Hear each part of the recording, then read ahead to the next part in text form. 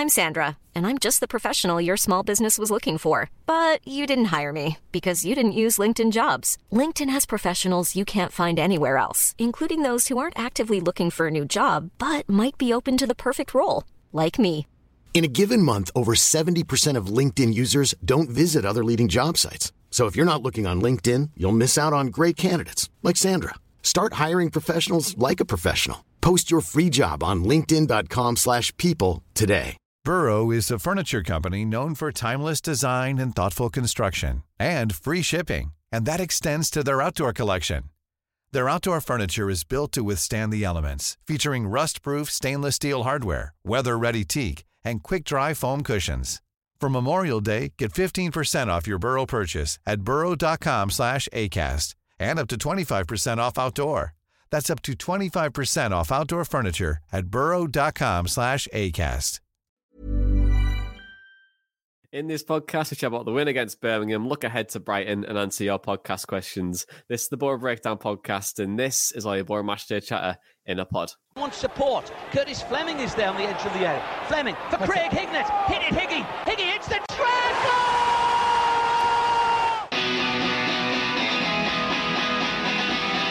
Ravanelli coming alive again. Juninho wants the ball played to him. Ravanelli spots out Emerson!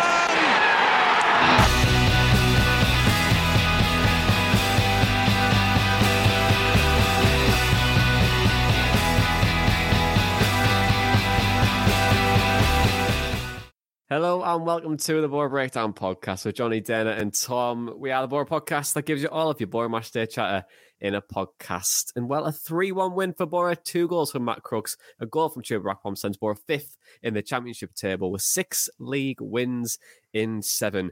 Dana Malt, welcome back after your Wi-Fi issues. How are you feeling in 5 words?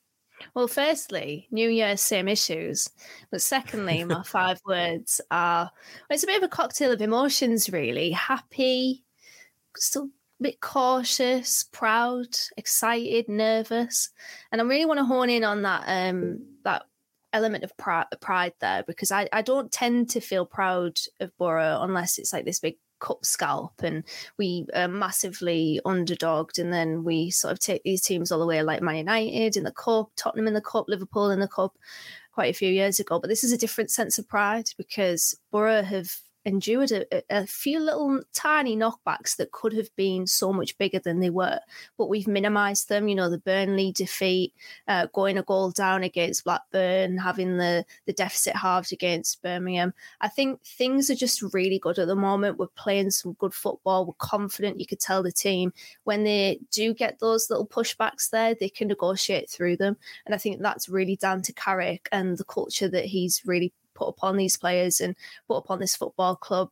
I said it on Tees yesterday that you can point all of these tactical implements to games, but at the end of the day, if the players don't want to play for you and if the players don't believe that they can play to the maximum ability, then you can only get so far. So really happy with how things are going. It was a really good victory yesterday against Birmingham, and yeah, just really excited for the future, but still a little bit of caution there because Chris Wilder did exist and zapped all of the fun out of earlier on in the season. So I'm a little bit burnt still from that, as I've mentioned before, but all in all, really, really good. And I'm glad that I'm back after my Wi-Fi issues the last pod. Well, I'm going to come to you in a couple of minutes around Carrick and what you think of him so far. But I mean, you've given him a glowing reference, so can't wait for you to absolutely tear him apart in a couple of minutes. Tom Green, fresh from 7-a-side this evening. How are you feeling in 5 words? I want to say letting myself get carried away. I think the kind of key thing Dana's just said there was caution, and I think as Borough fans we probably get used to that over the years. It looked really positive a couple of years ago under Warnock, and then we didn't quite make it, and then looked really positive under Wilder, and then fell away second half of the season and never came back. But I don't know, something feels different with Carrick. I'm hoping it's kind of more the upwards trajectory that Karanka had, and we can all kind of just get carried away with that again rather than anything similar to Warnock and Wilder. But early signs so far, the football's really enjoyable to watch. We're playing really well. And I don't know, it's just everything you could want as a fan at the moment. And then just to get that win yesterday, and up to fifth. We were briefly fourth until Watford decided to score late against Norwich. Who would have thought a couple of months ago that we'd be in this position? It's absolutely fantastic. It is. We are absolutely flying. I think my words are going to be the same words I had for the last two podcasts, because we're still winning, and I'm going to keep it if we're winning. So we're going Sizzler, baby, to go make it 5. But no, look, we're playing really well at the moment, aren't we? And the one thing I'm really impressed by, well, maybe not two things. I think one is how we control games now. It's not just game management, it's control. How can we get the most out of what we've got? How can we limit the attacks from that position? But how can we control with and without the ball? And I think we're doing that really, really well at the moment, and it shows in the game. And secondly, I think just what you alluded to earlier, Dan, I think just culture of what Carrick's trying to bring in, that real safe space, that environment of if you make a mistake, it's absolutely fine. We'll get out of it as a group and we'll go on and try and get a performance. And there's a nice little stat, which I'm going to come to Tom in just a moment about. What we'll talk about it. But Dana, I want to hear some overall assessments from you, because one, you went to Blackburn and really enjoyed yourself, and you had so much to say about Michael Carrick, but you couldn't. So let's go to that first. So talk to me about Michael Carrick. What makes you such a Carrick fangirl at the moment? I wouldn't say a Carrick fangirl. I'm just going to press pause on that for the moment, just because, Chris Wilder, I like Chris Wilder. But I think what's impressed me the most so far is how he's been able to completely flip the script with our away form. I remember putting out a thread on Twitter when he was announced. This was just after the Wigan game, so that was the first away win of the season at that point. And that was still a significant problem. I mean, looking at our away form before Carrick, it was second from bottom. Only Huddersfield had a worse away record than us. We'd only picked up 4 points, 1 win, 1 draw, 5 defeats in 7 games. Now we're on 14 away games played. So we've had 6 under Wilder, 1 under Leo Perkovic, and then 7 under Michael Carrick. And look where we are now, 7th. 19 points accumulated, 6 wins, 1 draw, 7 defeats. And we have had to get through some difficult away games. We absolutely wiped the floor with Blackpool, Norwich. I know they're in they weren't in the best of forms, but they still have players that can easily get them through games. And I think they were probably in that era of having their top quality players drag them through despite them not playing well, and we managed to get that late winner with Crooks. And then we've had Blackburn 3rd in the table, or I will say I feel like that's a false position. They are the most 10th place, 3rd place team I've ever seen. And then yesterday Birmingham, who were at least in really good form under John Eustace. The one appearance for Middlesbrough, John Eustace back in the day. So we've had to negotiate some really difficult away games, and we've done that. I'm pretty sure I'm missing out one, but really, really good so far. How he's been able to completely change the narrative away from home, that's really difficult to do, and he's managed to do that, and that's a really big tick in the box. And yeah, it's just that feeling of the players really like playing for him. I mentioned last week, Stuart Atpom's going to renew his contract because he absolutely loves playing under Carrick. I feel like you can get those vibes and that energy off a lot of the players. So he's just embedded this really good culture. And I said on Tees yesterday that Warnock had the man management side absolutely nailed, but towards the end, tactically, he was found out. We stagnated.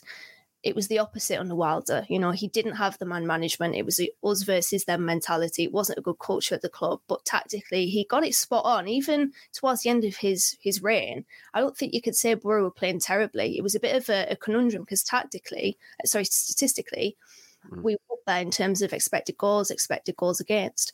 But Carrick has found a really good balance. And that is absolutely credit to him. He could have panicked against Blackburn at half-time when I don't think it was working with Force out wide. He could have panicked at half-time against Birmingham where, we were sort of nearly there, but not quite. He could have chased things. He didn't. He remained patient. He stuck by what he thought was right. And I think that's a really good thing to note, that he's patient. That's the biggest thing I've taken from it. And it's all just really good at the moment. So props to Carrick for that, because initially I wasn't particularly excited about his appointment, but he has got me excited because of, you know, what he's brought to this football club so far. So massive thumbs up. Really enjoying it so far. Yeah, and there's just so much to enjoy, isn't there? And like we were saying at the start of the show, the culture, controlling of games, the tweaks that we've and the refinements that we've made on the pitch and then off the pitch as well. It looks like that would give it, and he alluded to it in his post match around like having the conversation at halftime. I think he's given players just the right amount of information to go out and be successful. I think sometimes when you play too much tactically and you try and bombard players with too much information, you get that analysis paralysis, and you can't really play with that freedom, and struggle to really make an impact on games. And it's really nice to see us continue to perform, but then also again against Birmingham, we go ahead again and we win a really tough, probably a tough game. In that first 45 minutes was quite stagnant. We were playing well, but just didn't get the rub of the green. But second half, we put them to bed, and another win for the Borough away from home. But Dana, how would you assess that overall performance? Because it was brilliant in the end, I guess.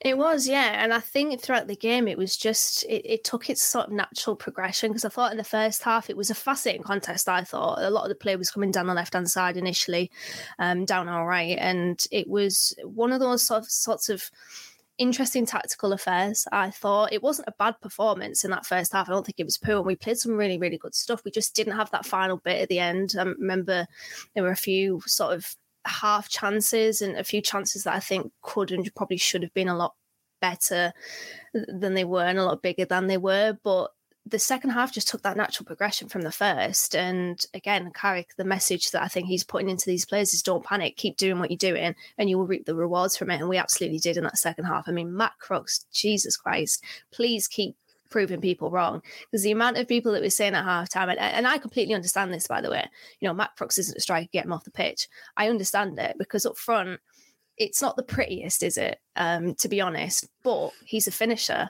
He's a finisher and he scores goals. And Matt Crooks is he's just the best sort of player that you want at your football club, because he might not play every game, he might not start every game, but he's going to pop up with those goals. And it was the Matt Crooks show in that second half.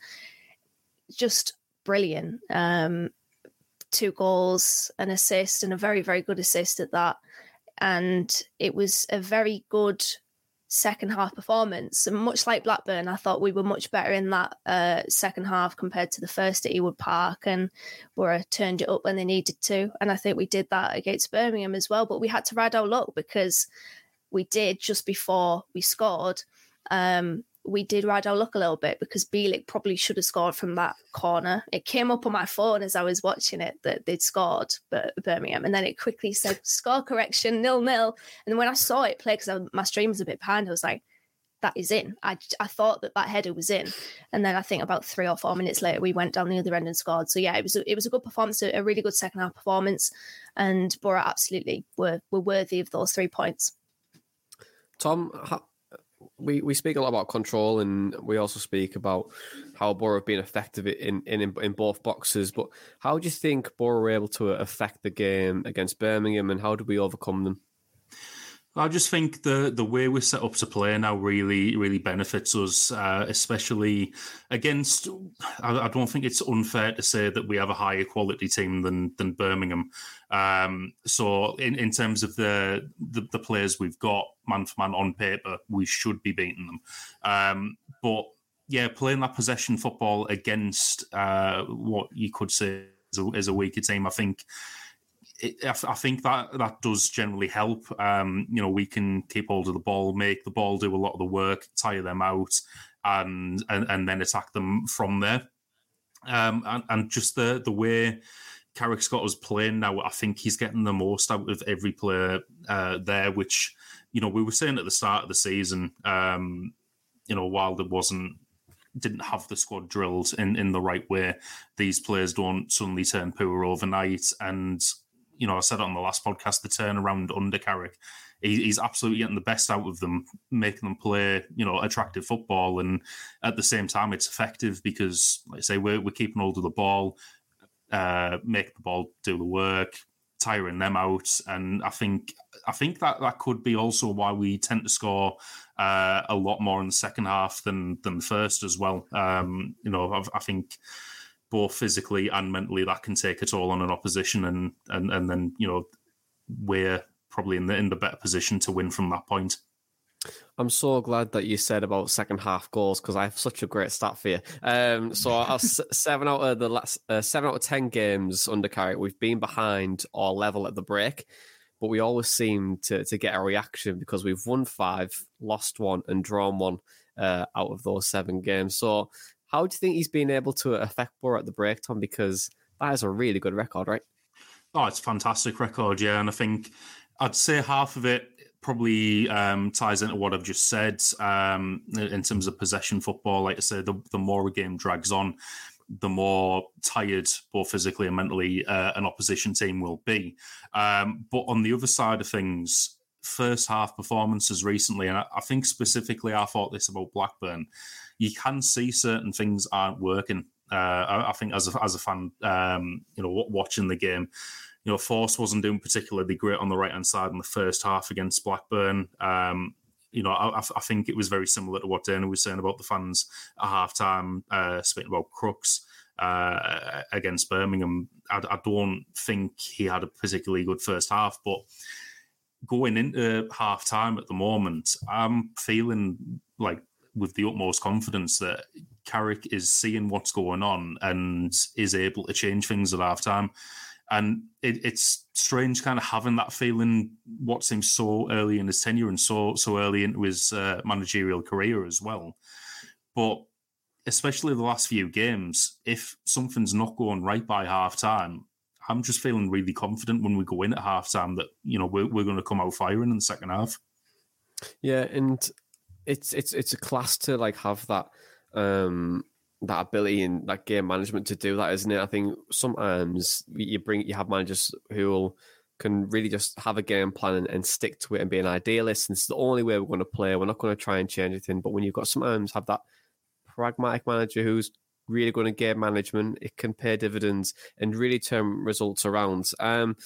But there was some key moments in the game. Obviously, key moments always change football matches. But there was a sub, George Friend, came on to make his 300th appearance for Middlesbrough yesterday, and gave us some absolute corkers to come away, but to make us win. But how did George Friend make quite a big impact on the game? Yes, I think I kind of give it away a little bit from the mistakes he made.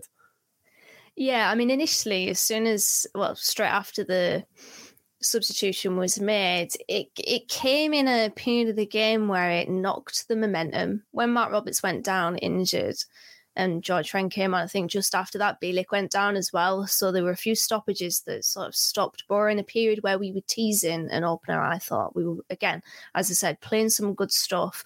We were trying to affect the game in certain areas where I think it probably became a lot more open in the second half, where we were picking up those key pockets. You saw Atpom come deeper, but also Crooks was doing the same. So it was very fluid up front, and obviously Riley McGree's role is very fluid anyway. So it sort of lent its hand to that kind of narrative. And when George Friend came on, we all know, as much as we love George, he runs like he's torn in Eddie Stobbart, doesn't he? God bless him. And it was probably, he was rusty, wasn't he? I think they were talking on BBC Tees about George Friend, and I think it was just this whole picture of, we didn't think that he was going to be in the team from the Birmingham standpoint because he was out injured for so long. So it was a bit of a surprise, I guess, from their point of view that he was even, on the bench. He's called upon, and he's rusty, isn't he? You could tell he hasn't played a game since August or whatever. And he basically assists Crooks' goal, doesn't he? It's just, it was a really bad touch, and Crooks manages to take advantage of it. And then the third goal, I don't know what he does. I'll get onto it shortly, but he sort of tries to command Trusty whilst also getting in his way. So he just creates this massive open field of space for Akpom to run into, and then obviously he runs Ruddy and scores. So I think obviously he was the main culprit. He was the reason why we scored the first goal, the second goal, and then with the third, I think he could have done better with it there. So yeah, some key mistakes there for George Friend, but yeah, not bad for his 300th Borough appearance, is it? It isn't at all, and I feel like Tommy he'll get a good send off now at the Riversides when when we're so evil for laughing at him here. Oh, good old George. Remember, there'd be no Borough breakdown without George Friend. That's very true. That is very true. George Friend 4 fan club. Was it George Friend 4? Friend Army 4 it was back in the day. Friend Army 4. That's nice, isn't it? The glory days. What were you going to say, Tom, about George Friend? I was just saying I can't laugh. Like I just felt bad for him. Even though we won, I was just like, I wish it wasn't George making all them mistakes. You do a little bit though, don't you? You do a little bit. Because it was like, just Birmingham. If it was Bielik, I'd be much happier because there's the whole Derby connection there as well. So, yeah, fair enough. Harley Dean. Harley Dean. Oh, that'd be absolutely ideal, that one. And Harley Dean, especially if he gave away 3 set pieces that we scored from, then we will never forget Harley Dean. Anyway, moving on. I'm sure Harley Dean's not going to forget them goals that we scored past him at the Riverside as well. I hope not. I really hope not. But me too. I mean, didn't he get a move to the Premier League at some point and then it failed miserably? He did, didn't he? I don't know, but that sounds like it could have happened, to be honest. Probably did. I don't know. Maybe I'm trying to nonsense. Dana might get on the old Google. But anyway, Tom, whilst Dana's Googling, we'll chat about Marcus Forss and Isaiah Jones because, it's been a change over the last couple of games, something a little bit different, and having that strike on the right-hand side. And we did touch on it ever so slightly in the last podcast. But what difference do you think Forss and Jones has been on that right-hand side? Well, I think it's quite a big difference, and you touched on it last time, and I thought you summed it up pretty perfectly, that, it was like having Stuani on the right again, and just having a striker there who's constantly looking to score, and that's what it seems like with Forss. Like, he does get some deliveries into the box, and, I think for the most part they've been all right, but I think he's quite direct from that right-hand side and tries to cut in and score, whereas Jones... He's more trying to create the chance for someone else by, taking the man on, getting to the byline, cutting it back. So there is quite a big difference there. I mean, it's working at the moment, so obviously no need to change that just yet. But even so, like last 20 minutes of a game or something, having Isaiah Jones to bring off the bench and terrorise that right hand side is, I think most teams would love to have that option. I think his deliveries have been. I'll just say this. I think you've undersold his deliveries there a little bit, Tom, because he put one in the first half. It was quite a cross from deep over to Riley McGree at the back post. And honestly, if that came from the left foot of Ryan Giles, we'd all be purring about it. And that's what's pleasantly surprised me about Marcus Forss, because when we had Billy on this podcast talking about him, he created this picture as if he was just a finisher and that he didn't really have too much more to his game. But technically, in terms of, maybe having the odd dribble, his touch, his ball control, I think, his crossing, I think it's pleasantly surprised me. So I was really happy with Marcus Forss's, with his crosses. Do I want to see him play there for the foreseeable? Probably not. But you can't say it hasn't worked over the past 2 games. Was that a pun? I'm not saying Tom weren't saying that it was working, by the way. Just put that in there. I just thought there was a pun there. We said Forss, seeable. I didn't even trying to play. I thought I was like, wow, Dana's in with the puns today. I'm not that much of a genius, unfortunately. It was unintentionally brilliant. I'm going to go with that. But yeah, obviously with that as well. I think when we've watched him, I think he's playing a bit further forward than what Isaiah Jones would. Looking at his average positions over the last couple of games, he tends to be the furthest player forward, even though he's on the right-hand side, and also he's playing slightly narrower, and he's not trying to get chalk on his boot. He's playing in that wide and half space type of area, and he is trying to promote maybe an overlap from Tommy Smith there if we want to do it, but overall, I think he's been really solid there. But would you like to see him there maybe in the next game, Tom, and keep Isaiah Jones out on the bench? I just think it's working, so you don't change that team, to be honest. Like I say, I was always a big fan of that 4-2-3-1 with Stuani on the right, as much as a lot of people hated it because they're saying, he should have been playing up front, but he was very effective in that role. I don't mind the fact that, Forster's playing there. He does offer something different instead of Jones, so I think as long as it's working, absolutely stick with it. Okay, then I think Michael Carrick will stick with it then. But Forster should have put Borough ahead and didn't miss a really good chance. And then Matty Crooks scored 2. And then to round it off, obviously Birmingham did score, but to round off a really, really good second half performance, Stuart Akpom scored again. And he is now the outright top goal scorer in the Championship. So, Dana, how did Borough get that third goal and how did we round off a really good win? Well, I mean, I absolutely love this goal. I really, really do. It comes in a period of the game where Borough were conceding a possession a little bit. I think we were gifting Birmingham the ball unintentionally. They were trying to push up for that equaliser. Remember, it was 2-1 at this point. And they'd committed 9 players up the pitch, with George Friend, the only player, back. And in this phase of play, they actually lose 2 duels. One of them is Bielik against Matt Crooks, and the other one is Akpom against Bellingham, I think that is. And that just triggers the counter-attack. And I think Borough were really spot on with their counter-attacks in that second half. They had a lot of conviction with them. I have no idea what George Friend and Trusty are doing there. They're just getting each other's way. I think Crooks manages to drag them both over to him, and Crooks is scanning. He's scanning for that space, and he's waiting for Jones on the outside of him. That doesn't come, that option for him on the outside. So he basically just waits it out. He slows the game down. It's what he did against Blackburn. What Crooks is very good at is to just slow the pace of the game down and then quicken it. And he did this very same pass against Huddersfield. Remember the no-look reverse ball for Duncan Watmore, one of his goals at the John Smith Stadium. He has that in his locker, Crooks. He's a very strange player in that sometimes he can have the touch of a trampoline, but other times he can pull something out like that, a really top quality ball, and he just manages to get it, I think, just behind Trusty and Friend into space for Chuba Akpom. And I absolutely love it from the pass onwards, really, because this happens very, very quickly.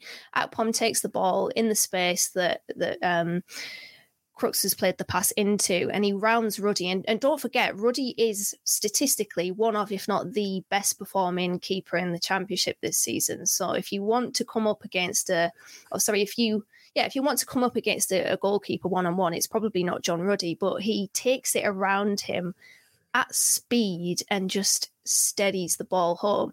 He then takes his gloves off, both of his gloves, in one single move. And I was like, where's his gloves gone? Because in one frame they were on, then in the next frame they weren't. And I was like, I mean, the way that Chuba Akpom is playing at the moment, I won't be surprised if he's turned into a magician, but his gloves just come off, which I thought was brilliant. And then all of a sudden there's another Chuba Akpom chant. I'm very happy that we've just got a whole songbook of Chuba Akpom chants at the moment. And yeah, it was just a really good goal. The pass, the speed at which we attack, the conviction at which we attack. Yeah, the pass from Crooks, the rounding Ruddy and scoring. It was brilliant. It was a really, really good goal. Unfortunately, George Friend ends up on his stomach at the end. We love George Friend, but he didn't have a particularly great second half, did he? But really good, really, really good goal. Love it. Yeah, I'm surprised he didn't tap it in, to be honest. Like, he gave us the other 2 goals, and he'll give us a third one. You know what I mean? He'd round it off. But no, yeah, it's really good awareness from Crooks, really good composure from Akpom, and Borough go away with all the 3 points. But Tom, in the post-match presser with Matt Crooks, he said he played up front for Accrington and Stanley was terrible. And then when Carrick and Woodgate came into the building, Woodgate did mention that he could potentially play as a centre forward, or that Roman centre forward that wanted to implement. Carrick's clearly improved him, but how has Crooks just became this piece of brilliance up front. It's really strange because I didn't think it was going to work at all. And yeah, I mean, fair play to Woody for spotting that, like, because I don't think anyone would have seen that coming, especially in that type of role up front. Oh, here we go. Well, I did see on the Telegram chat, I am a clairvoyant, and Crooks is going to score in that second half. You are, and to be fair, you said in the podcast a couple of weeks ago that you prefer to see him up front, so you've got all the plaudits. Let's clip this just moment, Dana, and we'll put it on the socials, and we can remember it for the entirety of whenever we do this podcast still. So anyway, sorry. Tom, Matt Crooks centre forward. I was going to say, especially in this role, I don't think anyone was saying him being that effective, because I think when he came in, obviously Warnock was the manager, and you just look at him, you think, what, 6'4", 6'5" midfielder. If we're chasing a game, he's going up front with Uche, and, you know, we're just going to be launching it into him. And you'd think if he was playing up front, that's the type of striker he'd be. He'd be there to win headers and, get knockdowns for the other strikers. But not to score both those goals. Obviously, one of them being a header, and he was in just the right position, but he didn't even have to jump for it. And then the other one, great finish from where he was. I think he does a lot more running than what you, like I say, what the stereotypical opinion of him would be up front. I always thought under Wilder he was one of the best pressers when he was on the right-hand side at midfield three. I thought he led that really well, and I think playing as that number 9 with Akpom, he can press really well, which I think, based on what we've seen so far, is a requirement for that role. So, yeah, I just, like I say, it's not how I thought he'd be playing up front, but he's doing extremely well at it. And like I say, fair play to Woody for spotting it. Hiring for your small business? If you're not looking for professionals on LinkedIn, you're looking in the wrong place. That's like looking for your car keys in a fish tank.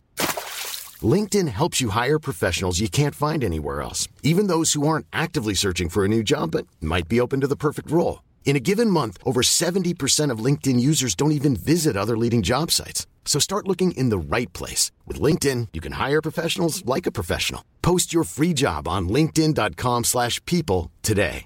Burrow's furniture is built for the way you live. From ensuring easy assembly and disassembly to honoring highly requested new colors for their award-winning seating, they always have their customers in mind. Their modular seating is made out of durable materials to last and grow with you. And with Burrow, you always get fast, free shipping.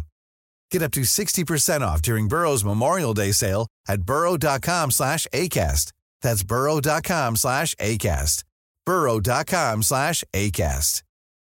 Since 2013, Bombas has donated over 100 million socks, underwear, and T-shirts to those facing homelessness. If we counted those on air, this ad would last over 1,157 days. But if we counted the time it takes to make a donation possible, it would take just a few clicks. Because every time you make a purchase, Bombas donates an item to someone who needs it. Go to bombas.com/ACAST and use code ACAST for 20% off your first purchase. That's bombas.com/ACAST, code ACAST.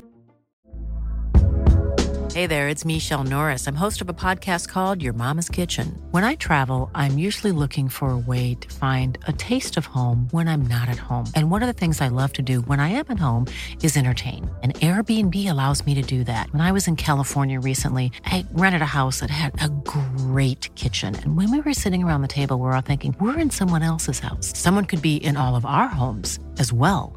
If you have a home, but you're not always at home, you have an Airbnb.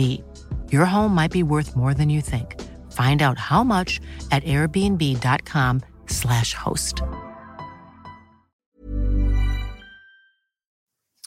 Yeah, and let's move on then, because let's go to podcast questions, because every week you send us your questions via Twitter at @Boro_breakdown, and we just hit 10,000 followers, so thank you very much for following us. If you haven't and you watch us on YouTube and you don't follow us on Twitter, get us followed. And if you don't want to send us them via Twitter, send them via email at theborobreakdown@hotmail.com, or join our Telegram chat with over 298 Boro fans in there talking maybe Boro gaming, EFL, random stuff and some transfer rumours every now and again. So the first question, it's from Paul. He says, do you think the Premier League teams will come sniffing around Akpom and Jones this month? Dana Malt, do you think Premier League teams will come sniffing around for Akpom and Jones this month? Well, apparently they've already sniffed around Akpom, which is no surprise. Daily Mail reporters said that Southampton, Crystal Palace and one more team, and I can't remember who, Everton it was, monitoring him, and it's no surprise really. He's the top goal scorer in the Championship, which, can we just appreciate that for a second, because that doesn't tend to happen. Ryan Giles, top of the assists. I'm going on a tangent here, but Giles, top of the assists as well. We are the third top goal scorers in the league. Crazy stuff. I don't know where this has come from, but yeah, I think Premier League clubs, especially those that are maybe struggling a little bit up front, it would be stupid of them not to look at Akpom, because his form has been absolutely brilliant, and he's somebody that probably just deserve that Premier League interest, if I'm honest. Such is his trajectory at Middlesbrough, and he's playing in a role that just suits him down to the ground. His ability to affect the game is brilliant. The Blackburn game, despite him not scoring, I thought his performance was good because he was able to affect the game through just being in those pockets and drawing players out of position. He's a marked man, that's what Carrick said. And I think Carrick's has managed 10 games so far this season, and Akpom scored in 9 of them. There's only 2 of those 10 games that Akpom hasn't registered a goal involvement. So his form is absolutely frightening, to be honest. And I think it would be stupid for Premier League clubs, especially those towards the end of the bottom of the table, that are struggling to score goals, that aren't looking at him. As for Jones, I'm not so sure, to be honest. Obviously, he's had not a difficult second season, just a different second season. We have to acknowledge the changes. It's a change of manager, change of style, change of formation. Things are different, and is it really that much of a surprise that Jones's performances have been different as well? I wouldn't say he's struggled necessarily. I just think things have changed, and his performances have changed because of it. But he's still a talented player. Let's not forget that. He was one of the best players in the Championship last season in terms of his creativity and his threat. So I think teams will probably be looking at that, unlock that again, and you've got a really good player. So I wouldn't be surprised if teams are sniffing around him, but I don't know. I think you have a different opinion to me on this, Johnny, but I don't think I would sell him. Or Jones. I think out of the two, between Akpom and Jones is definitely easier to replace than Akpom. I think with Jones that, yeah, he's had a different season to the previous one, but for me, I think that there's a lot to improve on with Jones, to be honest. I think his final ball can be quite disappointing at times. He can be a bit wasteful, but that's every winger who was that 22-year-old playing the Championship. Like, that's just me nitpicking, but I think he's not amazing and not like one of the best wingers in the league. He's just good, and you can easily be replaced. That's I don't know where I sit with it. But yeah, look, I wouldn't get rid of him for now, because I think we need someone to come in and compete for that right hand side spot. Yes, Forces came in and shown that. And do we keep it like that? Probably for the time being, because it's working. But there's going to be a time where it doesn't work.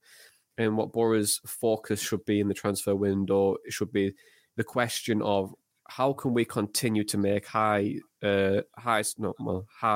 scoring chances, and where we're going to most likely to score? And we need to answer that question. How can we do that? It's not going to just be with the forwards, because yes, forwards do make their own luck, but they do come from these sources of the wingers or the number 10, the chance creation. How can we improve those areas first? And that should be our part of call. And I think that's why I would say Jones is easier to replace, because Akpom is doing both at the moment. He's creating his own chances and also taking the chances that we're giving him. But for Jones, if we bring in someone who's better, then it's better chances, potentially better goals, and then you give the competition for Jones to get the best out of him to take him to that next level. But if we had a great bid, then I wouldn't be against it, to be honest, on Jones. But on the next question, it's from Adam. He says, do you think Carrick will sign any Manchester United youngsters for depth or play in the first team? Tom, what do you think? Well, I think there's two parts to this. One, I don't think it's going to be Carrick solely signing the players. I think that's been pretty much confirmed from Kieran Scott. We might have some links he can use. And I was talking to one of my mates who's a Man United fan today about this subject, and just kind of saying if there's anyone in your under 23s who might go out on loan. And I think the only two names that kind of really came up was Zidane Iqbal and Facundo Pellistri. So I don't know if we would kind of go for either of them. I think Pellistri could be that player to come and compete with Jones on the right-hand side, albeit I think he is left-footed, so a bit more of a kind of inverted winger there. But it doesn't seem like Man United have too many players kind of still looking like they'll go out on loan. I think they have loaned quite a lot out this season. So, who knows? Like I said, there might be some players there who we're not even thinking of, who Carrick's previously worked with and, has suggested to the transfer committee or whatever we want to call it. But, it doesn't look like, in terms of established names, too many that we might go for. And just with obviously transfer news coming in that Cameron Archer's linked with the club, that was from Team Talk, and do you think that he could be the type of sign that you'd want to see at all, Tom, like Cameron Archer, good front, Muniz probably going back?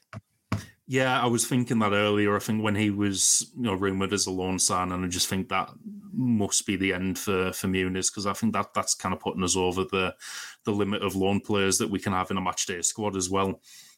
And I don't think we'd want both wages on the books if we were to bring in Cameron Archer.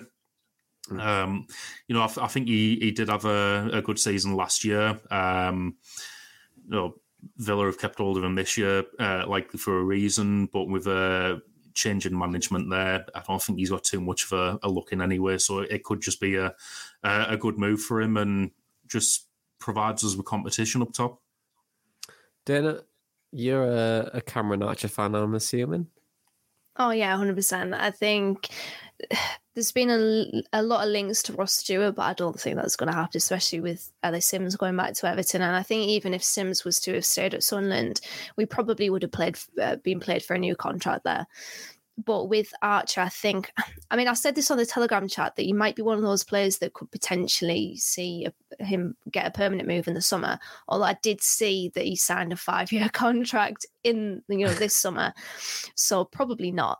But I still think he's probably one of those players that will just give us that extra little bit of quality that we need up front, because you're looking at that number 9 position, and we probably do need some extra depth in there and extra quality. And he is a player that was fantastic on loan at Preston last season. I think their fans are gutted that he's going to another Championship club, but are kind of resigned to the fact that that's probably likely to happen, because he should be playing for a team that are sort of playoff bound or have that sort of trajectory anyway, like we are at the moment. And yeah, I think he would be a superb signing. Either him or potentially Sam Surridge. I know he's been linked with Sunderland as well, but these players from Premier League clubs that just aren't getting a look in, that can be that final piece of the jigsaw at the front, I think would be brilliant. Okay, then. Next question is from Dean. He says, the next 3 league games are all against playoff-chasing rivals. A chance to put some real daylight between us and 7th. Can we keep the good run going? And how many points can we get from those 3 games? So, Borough play Millwall after the Brighton game, and then Sunderland away, then Watford at home. So, I want to hear you both give me an answer on this one. So, Tom, you first. How many points do you reckon we can get from those next 3 games? I see it being 7, I was saying to my uncle when we were watching the game yesterday, mainly looking at the next 2 games, I thought if we can beat Millwall and then beat Sunderland, I'm going to start really believing. Only thing is, with Sunderland away, derby game, you never know what's going to happen. I'm going to go for that being kind of unpredictable and that being a draw, but I'm confident with the other 2 at home. Dana? 4 for me. I've upgraded this from what I put in the Telegram chat, which I think was 2 draws and a defeat. I've upgraded the Millwall game to a win. I think we'll draw against Sunderland. I think we'll probably get beat by Watford. But I'm honestly looking at February as a make or break month, because we've got Sheffield United in that month. I think we've got West Brom as well. We might have another team that in and around the top 6. It's QPR. That QPR, yeah, that one's going to be. Although I think they've completely fallen off a cliff, though I think they definitely have the ability to get back on the horse, shall we say. So, yeah, I think that I'm looking at that month, February, as a make or break month. Okay. And the final question then, it's from Mark, and he says, are we happy if Carrick makes wholesale changes against Brighton? Dan, are you happy if Mark Carrick makes, I was going to say if Mark makes changes there. Mark, you're being promoted to manager for the Brighton game. Are you happy if Michael Carrick makes wholesale changes against Brighton? I wouldn't be too fussed about it, to be honest. I think the early rounds of the FA Cup, I'm kind of on the fence with a lot of things, a bit ambivalent, but I think it provides a really good opportunity for the likes of Paddy McNair and Mark Bowler to be able to get some minutes under their belt, potentially Matthew Hoppe as well, Matt Clark if he's back from injury, which I feel like I'm not even sure if he is or not, but I think those players that are sort of on the periphery that have been in and around the matchday squad but not really in the team, I think it provides a really good opportunity for them to just get involved a little bit more on the pitch. And it is all about the squad. It's what Carrick said after the game against Birmingham, that it was good to give Paddy McNair and Mark Bowler some minutes because they've been working really hard behind the scenes to try to break into the first team. And yeah, I think it's probably one of those games where we could see the likes of Paddy McNair, and it's weird how he's just completely been taken out of the team, but you can't argue with it. And he's going to be an interesting one because he came on and he played in midfield against Birmingham, but I've never been convinced with Paddy McNair in midfield. So could he potentially be somebody that we can make a bit of money on, or sell in January? Potentially. And if that is the case, that we might be looking to move Paddy McNair on, and the Brighton game could be an opportunity to put him in the shop window. I don't know why you would want to be in the shop window, because he's shown what he's capable of the past few seasons, but still provides a good opportunity for those players.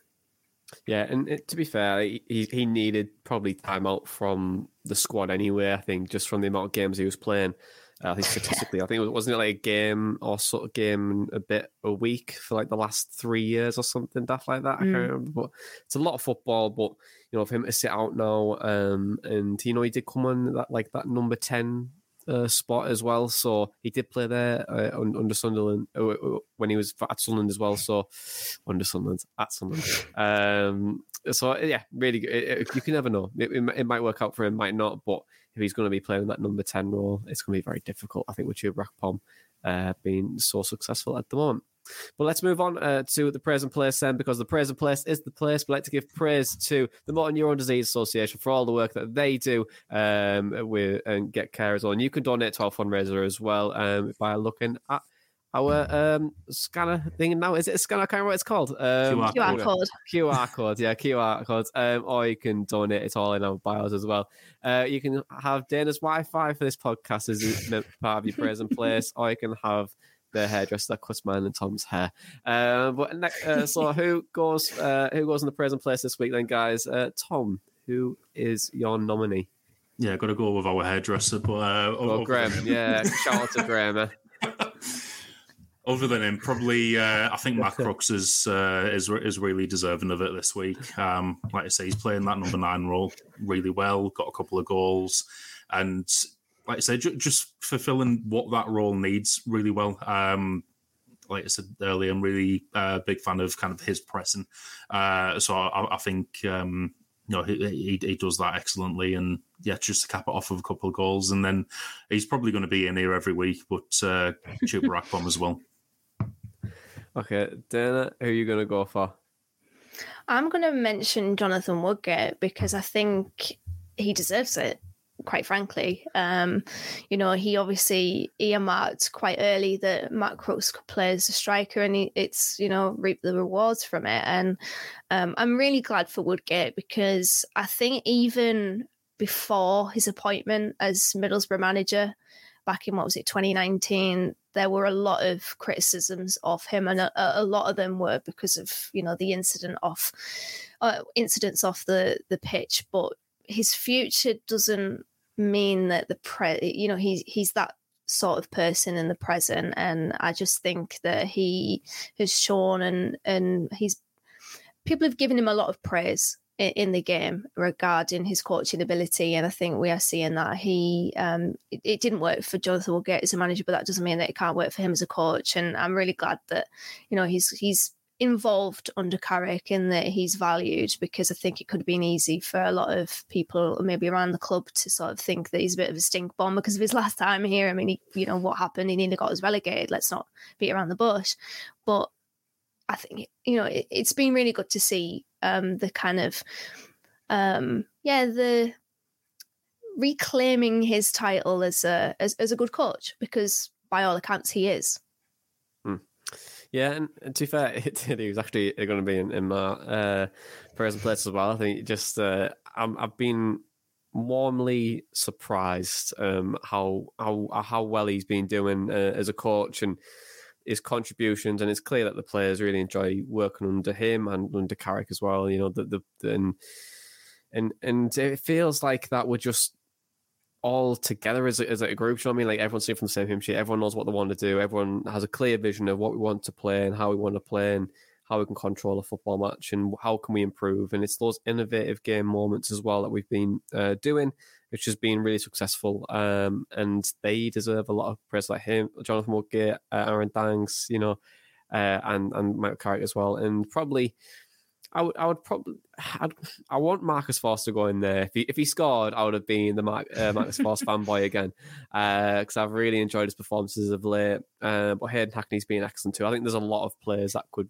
be in the praise and place week in, week out, but I'm going to have to probably just stick Alan with Woodgate as the same as you, Dana. But let's look ahead to the FA Cup now, because Borough face Brighton and Hove Albion at the Riverside in the third round of the FA Cup. And Roberto De Zerbi's side are sitting ninth in the Premier League table. So we spoke to Liam from Albion Analytics to find out a little bit more about Brighton this season. Hello, Borough Breakdown listeners. This is Liam from Albion Analytics. Going to give you a little bit of opposition insight, opposition analysis into what you can expect from Brighton this weekend ahead of the FA Cup third round. In terms of our season so far, it's been a bit mixed. Obviously, the Premier League was impacted more by sort of the World Cup break. So we have some players go away for the World Cup. Obviously, I'm sure many would have seen Graham Potter leaving and being replaced by Roberto De Zerbi. It's not done a huge ton in terms of what the overall style of play looks like. It's still very possession heavy, liking to build through the thirds, being nice and patient. There's now probably more of a focus of doing so with sort of two defensive midfielders and a nice double pivot, and sort of really being organised and playing lots of short passes where maybe at times under Potter, and that's also linked to having Danny Welbeck fit at the start of the season, we'd be a bit more direct at times and playing behind. So I think you can expect Brighton to dominate a lot of the possession and maybe Borough to be a little bit more defensive. In terms of players to look out for, it's difficult to know who he's going to go with in terms of personnel, but Evan Ferguson is a really talented youngster. He's only just turned 18 and signed a professional deal, as he's obviously able to at 18, but scored lots of goals for the under-21s, or what is now the under-21s, what was the under-23s. Really risen through the youth ranks and is a really talented, good young player, quite tall, quite physical, very physically mature for his age indeed, and scored his first Premier League goal against Arsenal, and just a really good sort of all-round number 9, and this is the sort of stage where I definitely think we can expect to see him get plenty of minutes. And I'd add Jeremy Sarmiento to that list too. Some of you might have seen him playing for Ecuador at the World Cup. He came off the bench a couple of times, I think. Really good mover, good technical, dynamic, dribbling winger, right-footed, often likes to play off the left and cut inside, and that's what De Zerbi likes in his sort of 4-2-3-1, playing with sort of inverted wingers and a number 10 in behind sort of a number 9. In terms of predictions, it's difficult to note. I think really dependent on the sort of team that we put out. Obviously, we're now out of the Carabao Cup, so there might be a bit more focus on trying to get the cup run going, given we're in a decent position in the league. I've got decent memories actually going to the Riverside and watching Glenn Murray score the winner. I think George Friend cleared a cross onto his leg for Brighton to win 1-0 a few years ago now in what was a very bad game of football. So I think any sort of win for Brighton would be fantastic, and a clean sheet I think is very important too. Our biggest probably limitation so far under Roberto De Zerbi has been defensively. We've not been as sound as perhaps we have been before. Admittedly, going forward, we've been really good. We've scored, multiple times, or 3-4 goals in multiple games, and that's been really exciting. So I'd back Albion to get the win here. Oh, George, friend. If it's not from us, it's from Brighton Albion as well, isn't it? He's not having a good podcast today. We are going to hell. Oh, God. I'm sorry, George. I'm sorry. You are welcome on this podcast anytime, and I will never mention the mistakes. But I forgot that Liam said that as well. So we're just, he's had a poor podcast, George, friend, hasn't he? Anyway, predictions. Emerson does the Samba, and we're on the way at Wembley way again. Can we beat Brighton? Tom Green, what was your prediction? Yeah, of course we can, and I'm going to try and get this out quickly because I feel like I'm on the verge of sneezing, so no one needs to hear that on the podcast. But do it! The first podcast sneeze ever. That will deafen half of our listeners, honestly. Proper dad sneezer. But yeah, I'm really looking forward to it on Saturday. I've taken the opportunity of the lower prices to go and sit in the West Stand, right behind the director's box. I'm hoping to spot the new signings there, and yeah, I think we can beat them. I'm going to go 2-1 Borough. Okay, no worries, Sam. You can dad sneeze now, so just put yourself on mute. But 2-1 from Tom. Dana Malt, what is your prediction? I don't know, because I've been trying not to laugh for the past 2 minutes. You know what? I reckon, unfortunately, to downplay the mood a bit, I reckon they'll beat us. Unfortunately, I don't think it's going to be a classic game. Glenn Murray and Dale Stephens will probably return from the shadows of wherever they have been. I mean, Glenn Murray's retired, but we'll go with it. Yeah, exactly. He's on Sky, isn't he? So, you know, he'll come back from the shadows of the Sky Sports studios, and then Dale Stephens can return from the cobwebs of Rockcliffe after he was training with us in the summer. I think they'll be us, unfortunately, but it is what it is. I can't wait for the Millwall game. I feel quite low-key about the FA Cup. I've said this before on the podcast, but yeah, the early rounds are usually... I don't really have too much of an opinion either way, to be fair. Okay, then. I'm going to go with... I think Brighton will beat us. I think they'll beat us 2-1. I can see us scoring. I think there's a bit too much quality from the Brighton side, and they are really nice to watch as well. And they're definitely a club that I would like to see us become more of over like the next couple of years. I mean, who would have said that in 2016? But now look at us, still in the Championship and they're flying high in the Premier League. But anyway, guys, thank you very much for joining me as always, and to the listeners and the viewers, don't forget to subscribe on your podcast provider. And if you watch it on YouTube and you haven't subscribed already, because there's about 35% of you that watches every week and haven't subscribed, so get on the subscribe button and subscribe, because that can help us grow and help other Borough fans and Championship fans find us. But for right now, the Christmas tree is down, but there's a tree still standing. It's a crazy little thing called Crooks. His it's Matt Crooks, and they just can't handle him. His name is Matt Crooks. He's 6'3" and they call him the tree. Hey, ready?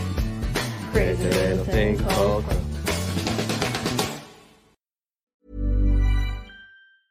Mom deserves the best, and there's no better place to shop for Mother's Day than Whole Foods Market. They're your destination for unbeatable savings, from premium gifts to show-stopping flowers and irresistible desserts. Start by saving 33% with Prime on all body care and candles. Then get a 15-stem bunch of tulips for just $9.99 each with Prime. Round out Mom's menu with festive rosé, irresistible berry chantilly cake, and more special treats. Come celebrate Mother's Day at Whole Foods Market.